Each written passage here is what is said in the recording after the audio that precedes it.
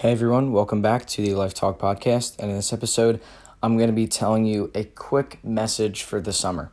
Now, what is this message? It's very, very important, and here's what it is. You have to be present and enjoy what you're doing. So, the example I'm going to be talking about is if you're going on vacation, which I still haven't yet. I will be going on vacation shortly. And this can be going out with your friends during the summer, doing this, doing that, whatever it is, something you enjoy, okay?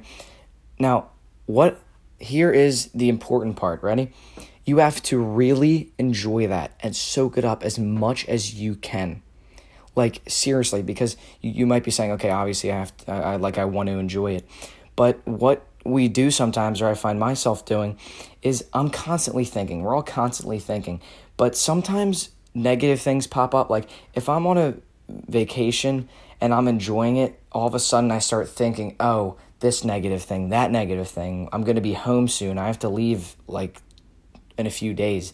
Like all these negative things pop up in my mind and it like ruins my time. And what I'm learning to do is to see those thoughts, push them away and enjoy the present. Like just not even think, like just enjoy where I'm at right now in the present. Because on vacation, it's very easy.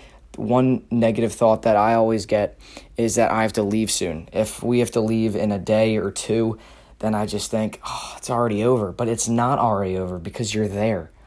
That's such a stupid thought, and I hate it. And I try to get that out of my mind immediately because it's like, oh, the trip's already over. It's clearly not over. You're still on the trip. You still have 1 day, 2 days, and you're already saying it's over. Another thought that's negative is which has happened to me a few times, waking up in the morning and thinking every day summer is getting closer and closer to its end. I mean, obviously that's true, but that's not a way to think. That's really not a good way to think, to wake up the first day of summer when you've 3 months off and say, it's going to be over soon.